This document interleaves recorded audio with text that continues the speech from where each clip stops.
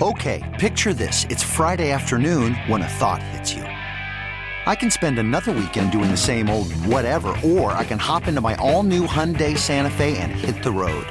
With available H-Track all-wheel drive and 3-row seating, my whole family can head deep into the wild. Conquer the weekend in the all-new Hyundai Santa Fe. Visit HyundaiUSA.com or call 562-314-4603 for more details. Hyundai, there's joy in every journey. Presented by T-Mobile, the official wireless partner of Odyssey Sports. With an awesome network and great savings, there's never been a better time to join T-Mobile. Visit your neighborhood store to make the switch today. Grant and Danny on the Fan. Welcome back. A Darius Dameron, Ryan Clary production. We got you covered today on 106.7 The Fan, taking you up to 6:30 this evening. We told you we were going to discuss Washington's offseason plans in the NFL with Brad Spielberger, so let's get to it. He is the R&D and salary cap analyst for PFF. Former NFL front office member as well, and he joins us on the BetQL guest hotline. Bet smarter to beat the books. Download the BetQL app. Visit BetQL.com. Brad, we actually want to start here in Washington before we nationalize things out to the rest of the NFL, and I want to start with some of the decisions they've got to make. Daron Payne's a pending free agent at defensive tackle. He was ranked today number 4 in the top 50 ESPN put out of their pending free agents. What kind of money do you think Payne can command at that D-tackle position, which has exploded over the last year? He and Javon Hargrave both hitting the market at the same time. Yeah, the big thing is that market growth coming up. There are so many young, super talented players that are going to expand the market, and even though they're going to get paid after Hargrave and Daron Payne do, their agents, of course, know this and know where the market is going and can kind of say, hey, we're operating from the framework of we think this interior defender market is going to have a bunch of guys in the 23, 24, 25 million per year range, bridging the gap from the guys where it is now, and Aaron Donald obviously above 30 million. So I think, long answer short, Daron Payne's top 10 on our free agent list, number 10, and I have his contract. You're getting a little peek here. This comes out later this week. I have a 4-year, $80 million deal for him, so $20 million a year. Brad, do you agree with me? Well, let me I'm trying to get a big picture sense of this thing. So, the NFL, like every few years, there's like a new paradigm of how it has to be done and, sort of team building. There's so much copycatting going on. I feel like we're in the interior pressure is the thing. Era of football team building, right? Just because of the quick passing games and some of these shorter quarterbacks who are so athletic are moving around so much that you've got to bother them quickly. And the best way to do that, shortest point between two or shortest distance, 2 points, straight line. Interior pressures kind of become that much more to premium. So I feel like guys like Jonathan Allen, Daron Payne here locally are benefiting from that. Or is that just because I'm just sort of looking here in this market? Give me your thoughts. No, I agree 110%.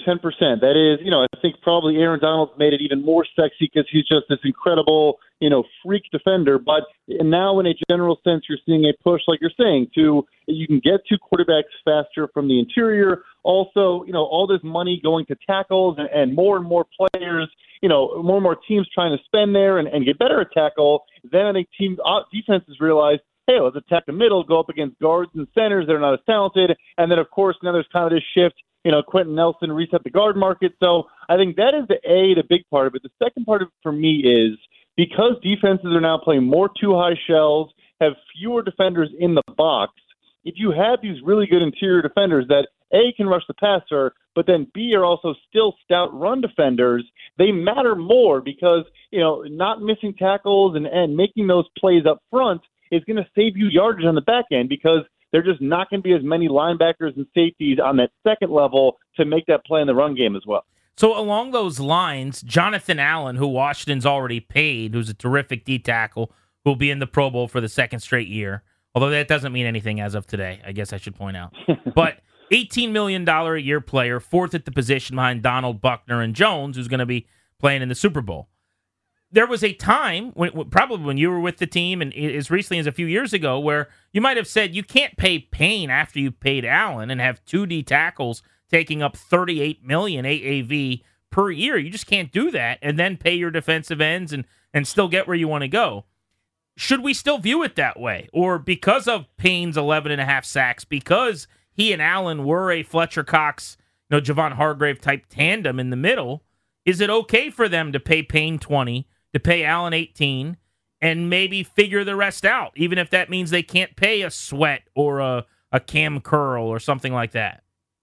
I think that's where it gets tough, is that Montez Sweat obviously is going into that fifth-year option year, so the same timeline for when Jonathan Allen got his extension, and I would probably prioritize getting one of those edge players done on top of your interior guys. So, you mentioned Javon Hargrave and Fletcher Cox. Those guys are making $13 and $14 million a year, so a little bit less, and that's how they're able to then bring in Hassan Reddick and add him to a room with Brandon Graham and Josh Sweat and so on and so forth.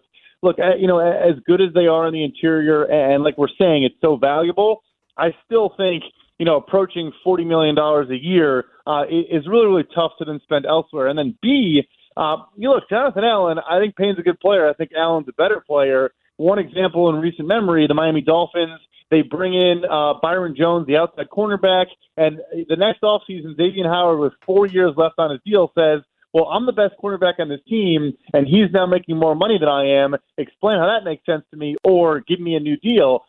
That's a potential risk you take.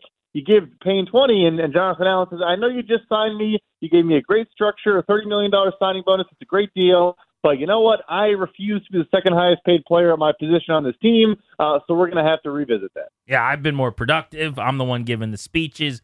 I got the C on my jersey. I could see that happening for sure. To clarify, are you saying you would prioritize Sweat over Payne, or because I added Curl to the question, were you saying Sweat over Curl?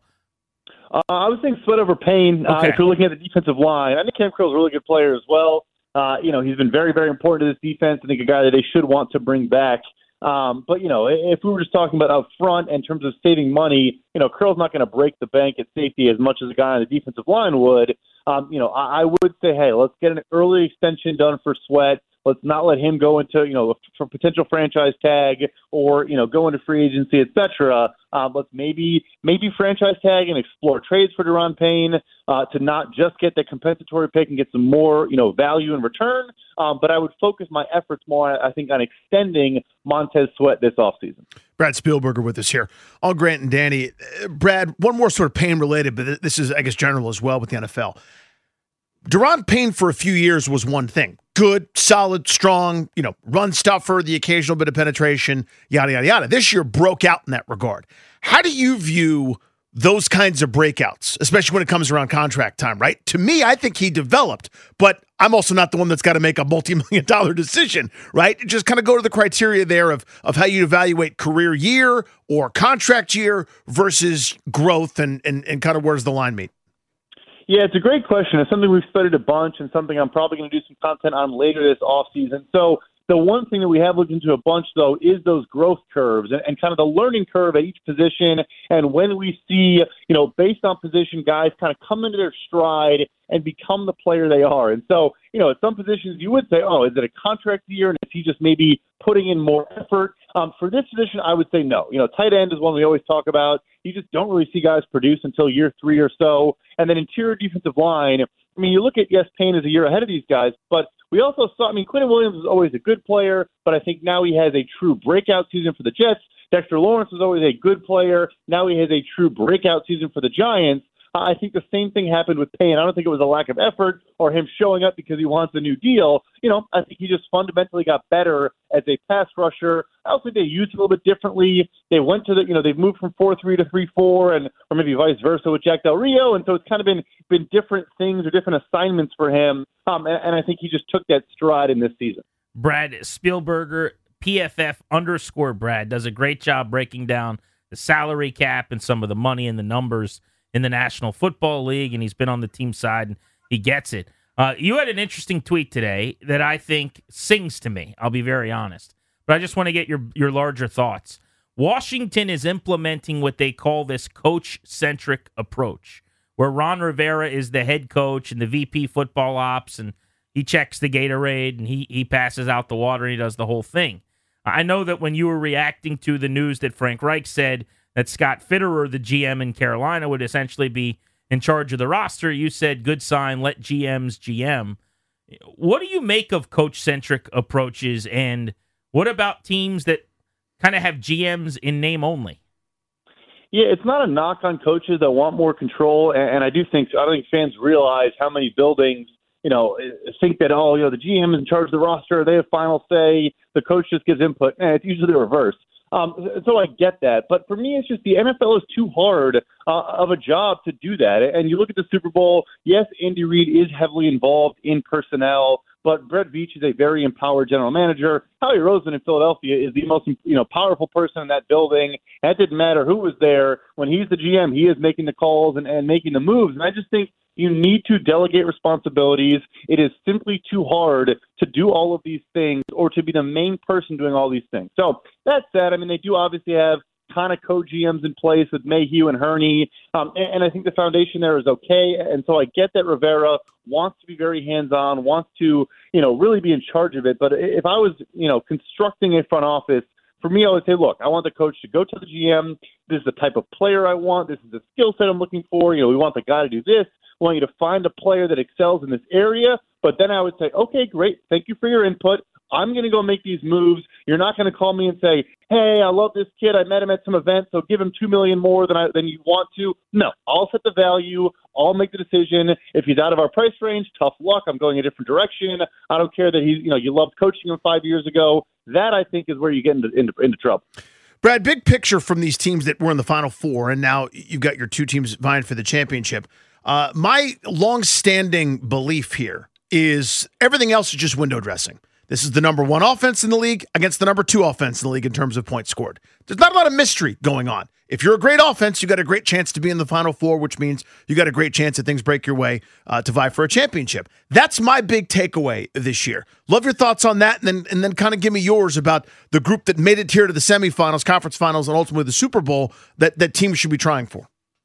That is today's NFL. The old adage of defense wins championships maybe applied 20, 30 years ago. It no longer is a fact in any way, shape, or form. Look, defense still matters. Obviously, teams like San Francisco with a third-string quarterback are in that game for a reason. But the four teams in the conference championship were the first, second, third, and sixth EPA per play offense this season. And that's, you go back, the last 5 or 6 years, that's what you're seeing over and over again. That is EPA per play is a context-adjusted and down and distance adjusted, efficiency metric on offense. But yeah, that's the NFL. So that's not going to change. And that is, again, why we go back to the original conversation. As good of a player as Daron Payne is, as good as it is to have a good defense, it's why you can go around 500 in Washington.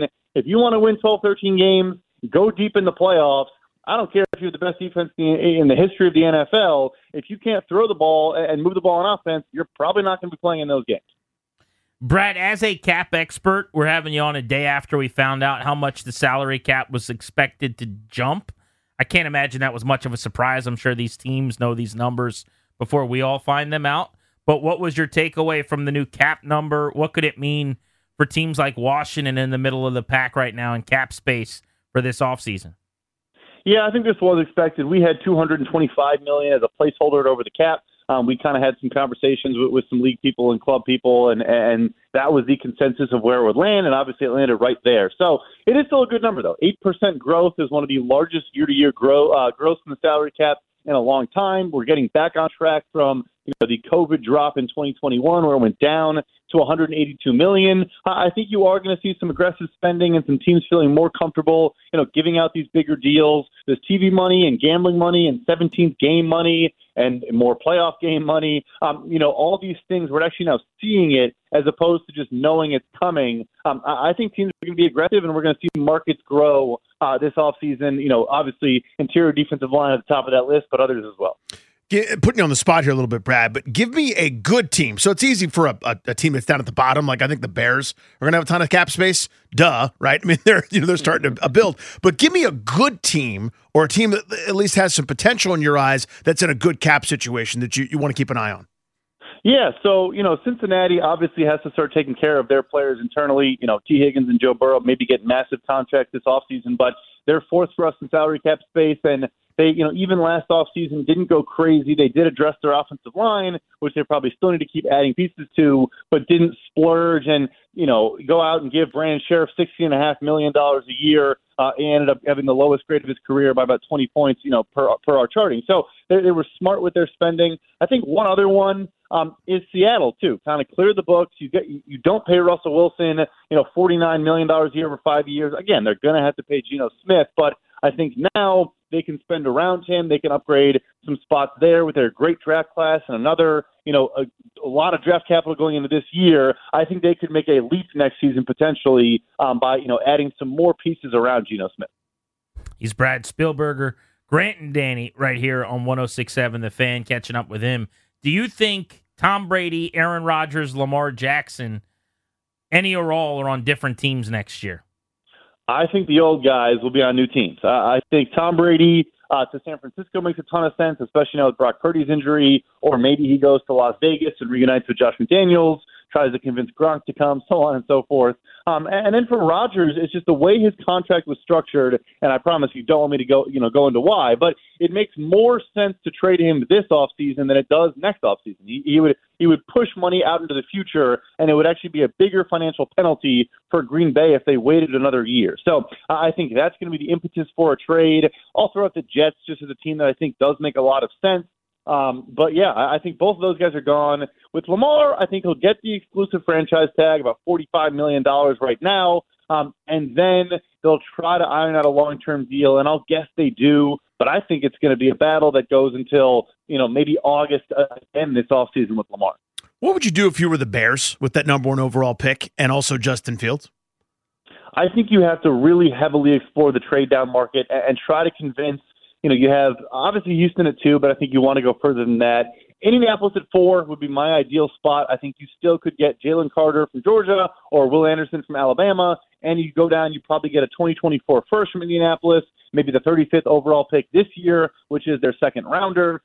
That is the ideal thing for me. I think taking a player at 1 overall when you have trade offers available is not the way to go about it. Again, you can't take a terrible deal, but I think if you're getting offers, you go for it. And then, look, I know fans, I just mentioned Jalen Carter, Will Anderson, and Bears fans don't want to, we're going to miss out on generational talent, yada, yada. Look, if Carolina or Las Vegas is calling at, 8 and 9 or wherever they're picking in the top 10, and they're making you this Godfather offer with, multiple future first-round picks, you have to do it. You really do. So that's what I would do is trade down, get a good defensive or offensive lineman with that first-rounder, and then, use all those extra assets to just build up the trenches, bring another wide receiver in for Justin Fields, and go from there. Brad Spielberger, you see why we love having him on. He's excellent. Pro Football Focus is where you can go check him out. Thanks for the time. We appreciate you. Yes, thank you guys so much. See you, Brad. So 4 years and $80 million is what he is speculating. He prepares basically projected contracts, and they're really close normally with what they do. He's worked in a front office. He's really good at that. Giving contract offers and giving numbers to a GM before, and it's the whole industry. That's what he's doing. We have him on. We have Joel Corey on to talk about this. So if it's 4 and 80 and it exceeds John Allen money, who's at $18 million AAV, is that something you'd be willing to do on a long-term deal for Payne? Now, look, if he's going to play 3 of the next 4 years like he played this year, let's just say he stays fully healthy in 3 years and is great, then that's perfectly fine. Then that's what it costs, right? There's nothing wrong. Yeah, you're paying for a lot of production and you're getting a lot of production. What I do worry about, though, is what he said about Allen. Yeah, I hadn't thought of that. You're John Allen. That's your room. Those two guys, remember, they got into it on the sideline. They're good buddies. Yeah, they're brothers, man. But John Allen's kind of the leader of the team at this point. He's the one giving the speech at the 50. He has been more productive than Daron Payne. This year, Payne had more sacks. I think you could make the case Payne was more impactful, certainly made more plays.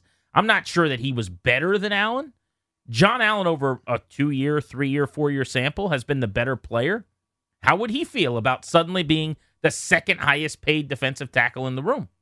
I think that's a fair question. It is. I mean, my hope is that Allen's such a good dude that he would understand the nature of the league, and he got his turn, and he raised the tide for every future defensive tackle. Just so happened that one next to him got to take advantage of that. That's the league. That's how things work, right? I mean, you sort of push for those sorts of things. I remember having a conversation forever ago with Ian Desmond about shortstops and, elevating their pay and making sure that was something that was really important to him, not only for him, but for the next shortstop from wherever he's from in Florida. Those kind of things matter to guys at times. So you would hope that John Allen would say, yep, I got mine. I'm in a great position. I'm awesome. This is still my squad. Nothing changes. But you could also see some feelings and feeling some type of way about that. Just posted a poll. You can go vote on the poll right now at Grant H. Paulson. I said, would you re-sign Daron Payne if it took 4 years and $80 million to do it? Right now, 58% of people are saying yes. 42% are saying no. It's actually a little closer than I would have thought. First couple hundred votes in. So just worth throwing those early results out there. Watched a great sports documentary last night, Danny. I want to tell you about that. Plus, the Wizards won in San Antonio yesterday for the first time since the 90s. What were you doing in 1999? We'll have to get into memory lane. Hop back in the Wayback Machine next on Grant and Danny.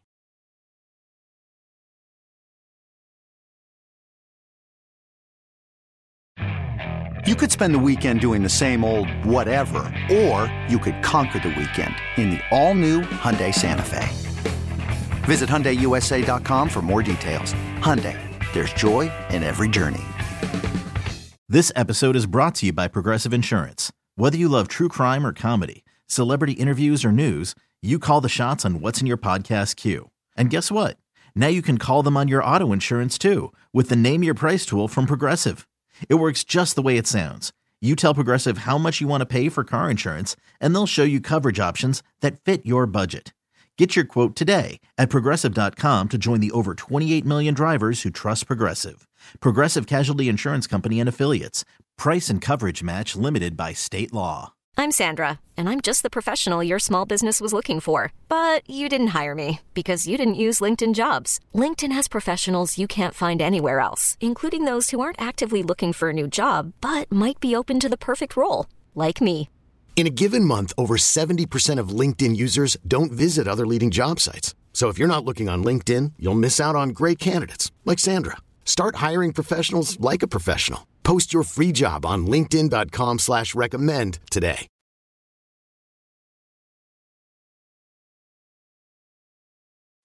It's a hell of a win. Obviously, haven't won here in 23 years? Something like that. Streak's broken. All right? Got to keep our momentum. Hell of a night tonight. Great job. Great job. Yeah, turn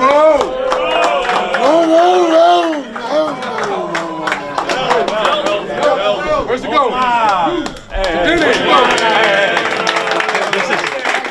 This is defensive belt. This is defensive belt. Post-game tomfoolery after win number 6 in a row for the Wiz yesterday. Welcome back, Grant and Danny on the Fan. The Wizards winning in San Antonio for the first time in 24 calendar years. You got to go back to 1999. Got us to thinking, we'll go around the room here, what were you doing in 1999? Danny Rouillet, the oldest of all of us. Yes. You actually probably had a life at that point going. What were you doing in 1999? On Saturday, December 11th, 1999, I was in Guthridge Hall at the George Washington University with my roommates, Brian Beggs and Matt Walker. And we actually didn't have much to do that. Actually, look this up, believe it or not. We didn't have a ton to do that day because our off-season conditioning program had started where you can go 6 days a week. We had morning workouts and everything. The rest of the day on Saturday was free. We actually participated, I'm sure that's a word, participated in a Foggy Bottom DuPont Circle bar crawl that afternoon. So I made pancakes for everybody. I had all the members of the team who were over 21, of course, only at legal drinking age would come over.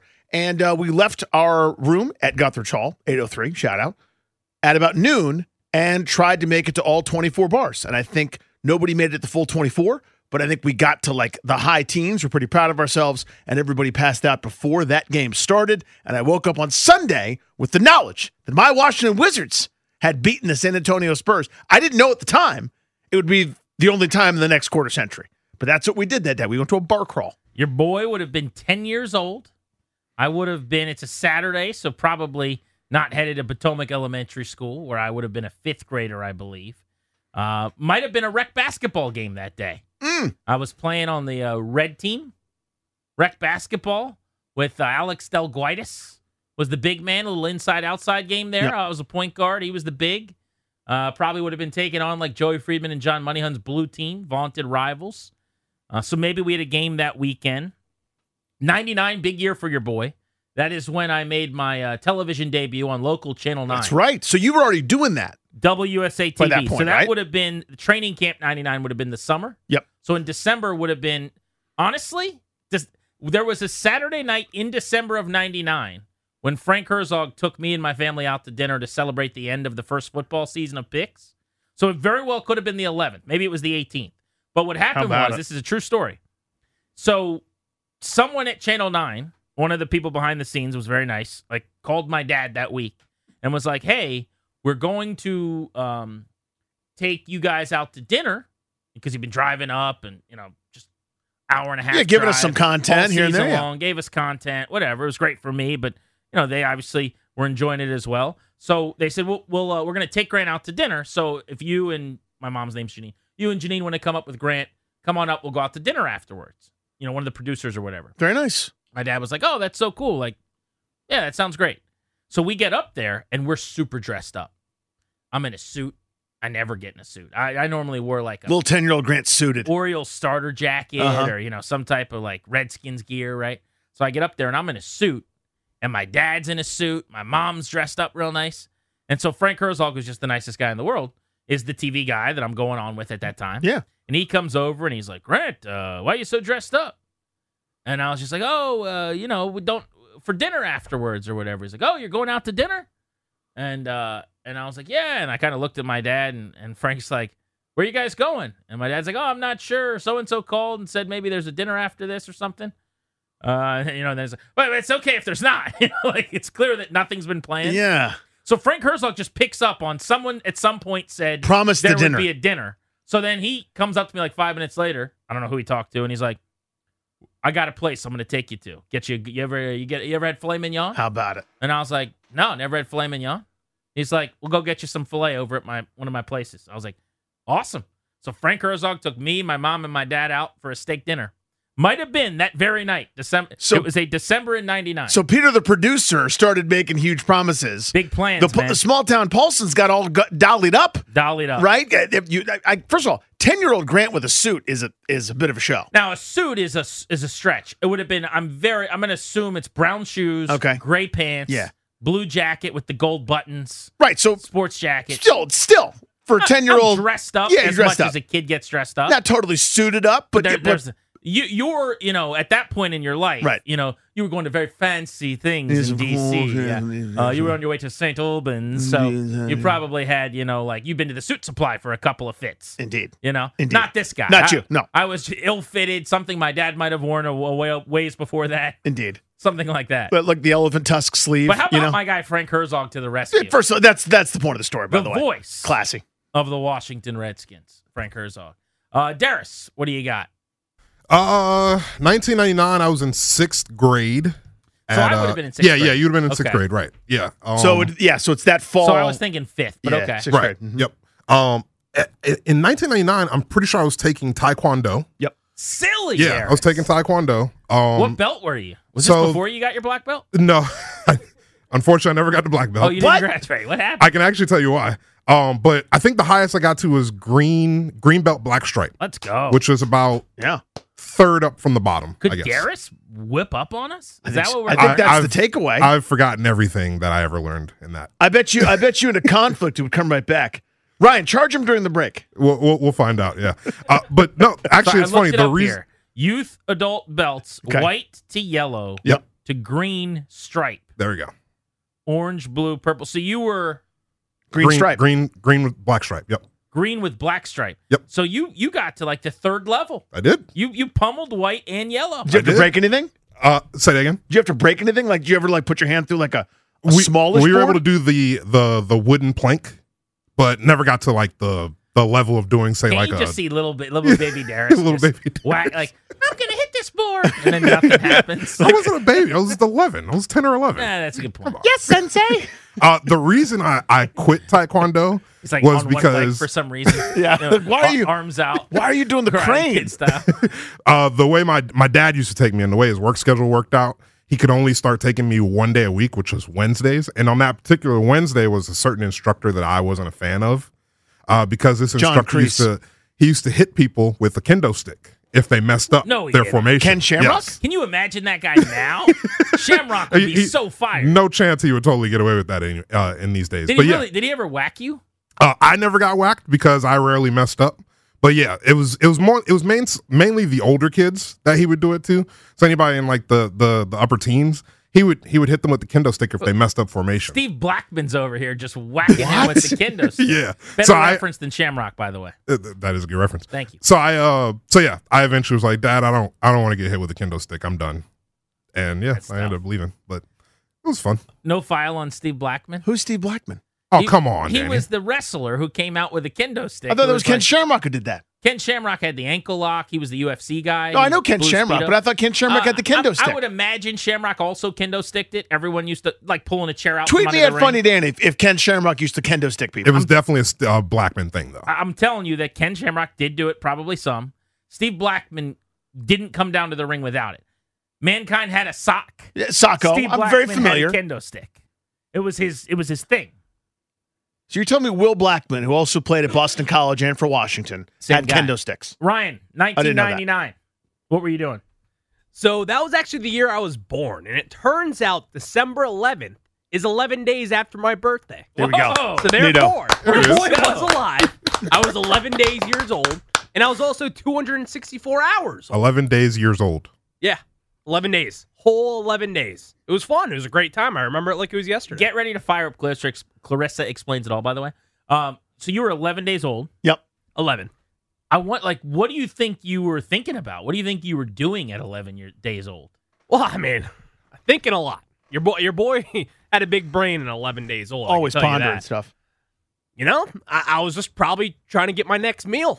At that point, I was 11 days old. You were so steamed I up. was so steamed up for a meal. And that's really all I could tell No you. solid foods yet. I probably cried a few Let times. me hear Clarissa.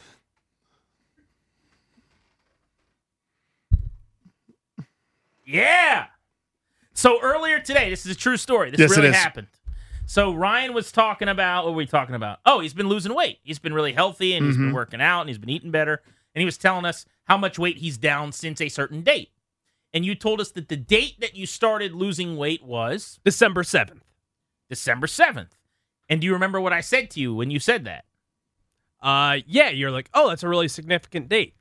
Wrong. What I said to you when you said that, well, you said December 7th. And I said, oh, a date which will live in infamy. Yes, that's right. And you said, Cool. and we all said, but, ... Yeah, and you were furious that you didn't get what you called a joke. yeah, like I look around at you, Danny, Darius, and you guys are all like looking at each other like, oh my God, like what is he talking about? So when I say to you again, Ryan, December 7th, a date which will live in infamy, explain why that's such a significant date and why it will live in infamy. You know, that's a great question, Grant. Yep. It's a really good question. Mm-hmm. Your boy, Ryan Clary, has no idea what day that is. I don't know what it is. I didn't Google anything, obviously. I have no idea what that date could possibly mean to anything. Is it specific to 2022? No. I don't know. Is it specific to 1999? I don't know. It's not. Is it even specific to December 7th? Probably It is. not. Yes, It is. It is. Probably Pretty big not. one, So forget the date for a second, December 7th. I want you to just, even though that's, when you hear that date, you should immediately think of something. Well, let's just say you don't. Mm-hmm. A very, very popular line in American history, a date which will live in infamy. That means nothing to you. There's something here. I There's think something There is brewing. something, There's yes. something I think it brewing just hit here. him. I'm feeling like a little 1940 time frame. Oh! The JFK speech. Oh. Which JFK speech? Oh, wait. I know. Did he give a big speech at a middle school? No. that he was attending at that point? No, what about? I was explaining. Ask not. It's not JFK. It's not JFK. Now I'm thinking about this. Okay. I'm thinking about this. This is dangerous. I have a guess. Okay. I could be way off. All right. Is that Pearl Harbor? It is. Ryan Clary. See? Ryan Clary. See? Thank you, guys. I knew it. So who gave the speech? Who said a date which will live in infamy? Eisenhower. Eisenhower. No, it's not. There no, it it's is. not. Woodrow Wilson. Woodrow Wilson. You got it. I'm sure I It did. was a circuitous route Thank you. I don't know how you jump from JFK to Woodrow to Wilson. Pearl But Harbor to Woodrow Wilson, but he got it. eventually He eventually got it. Ladies and gentlemen, he had to workshop it. Man. He had to figure out where we were going with everything. Amazing. Then he remembered December 7th, 1941. Watching but that brain work he knows is a his pleasure. American history, so he knew that Kennedy, I think, was in the 1940s. Kennedy was the first guess, Right. yeah. But Woodrow Wilson, Yep. attaboy. I Nailed told you guys. I knew it. You didn't know it. It No, took no, a I bunch knew of it. guesses first. Thank you. I knew it. The double play is next. What's going on in our lives? Nothing to do with sports. Watched a really good documentary last night. Beltway Blitz, top of the hour. Remember, at 5 o'clock, we're going to talk to Barry Svrluga about the Learners likely hanging on to the Nats all season long. And at that time, at 5, we have tickets to go see Nickelback right here on Grant and Danny on the Fan.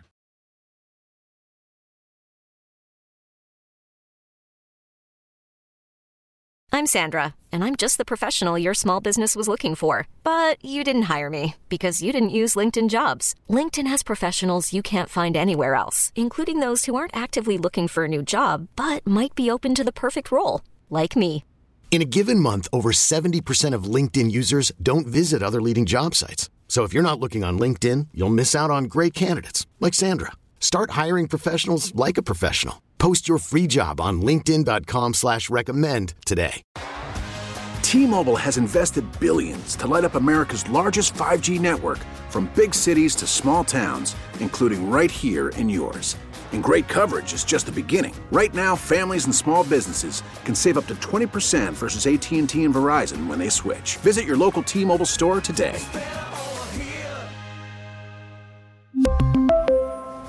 Plan savings with 3 lines of T-Mobile Essentials versus comparable available plans. Plan features and taxes and fees may vary. Spring is a time of renewal, so why not refresh your home with a little help from Blinds.com? We make getting custom window treatments a minor project with major impact. Choose from premium blinds, shades, and shutters. We even have options for your patio, too.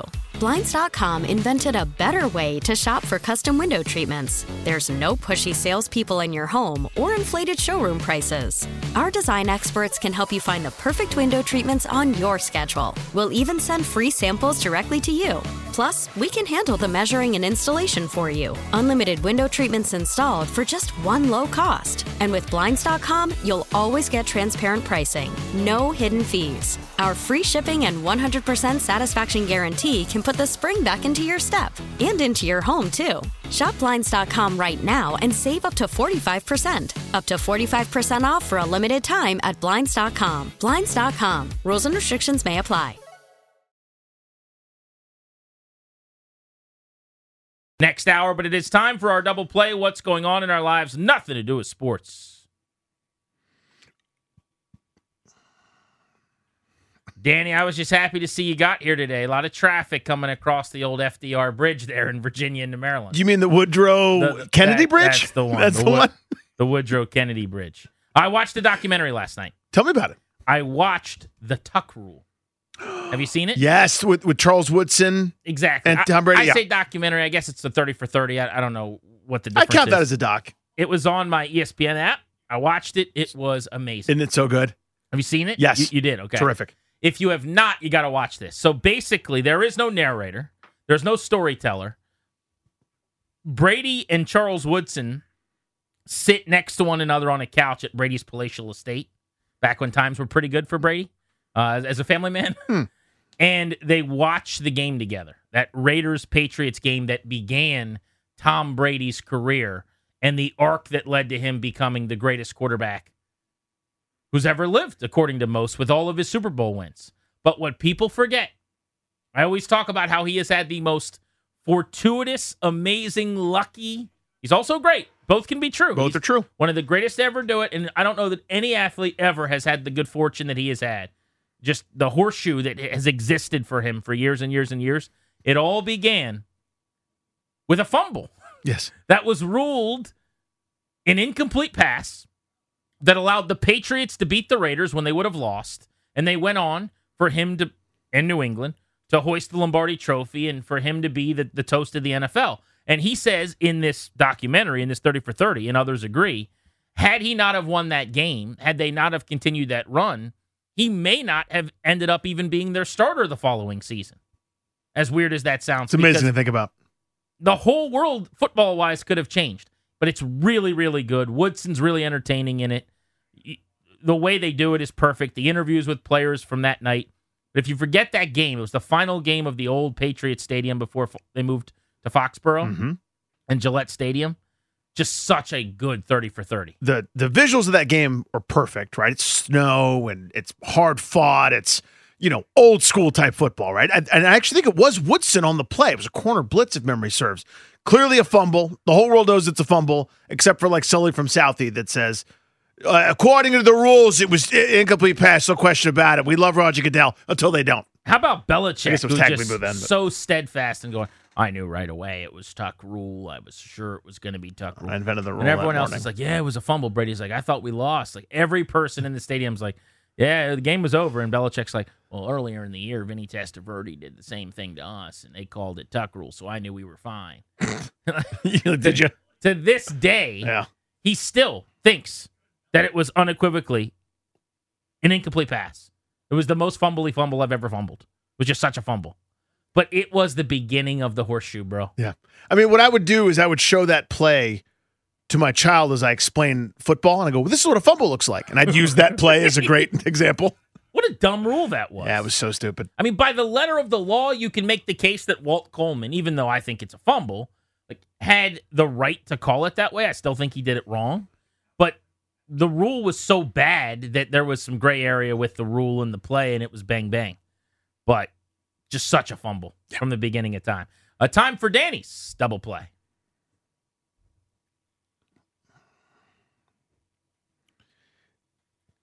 This is mostly, I would say, it affects all of us, man. But this is mostly good news for you, Grant Paulson. Oh, I stumbled across this on the old the Newswire. I'm sure I'm looking at the Newswire. It was really just my Twitter feed. You're very 20s of you. Yeah, my Newswire. This just in, I tell you, it's hot off the presses. Matt Reeves' sequel to The Batman. Greenlit and on the way, and we got a release date for you. October 3rd, 2025. The way I see it is my guy Grant Paulson, October 3rd, maybe 4th, watches The Batman, now entitled The Batman Part 2. Incredibly original titling right there, right? Second in the trilogy. This is a Matt Reeves trilogy that we're undertaking here. Right. You watch it October 3rd, October 4th. You come in the following day, call it the 4th or the 5th. You let us know that it's awesome. You lean on Darius for a few weeks. Yeah. He doesn't go see it. You tell me, you turn your attention to me for a couple months.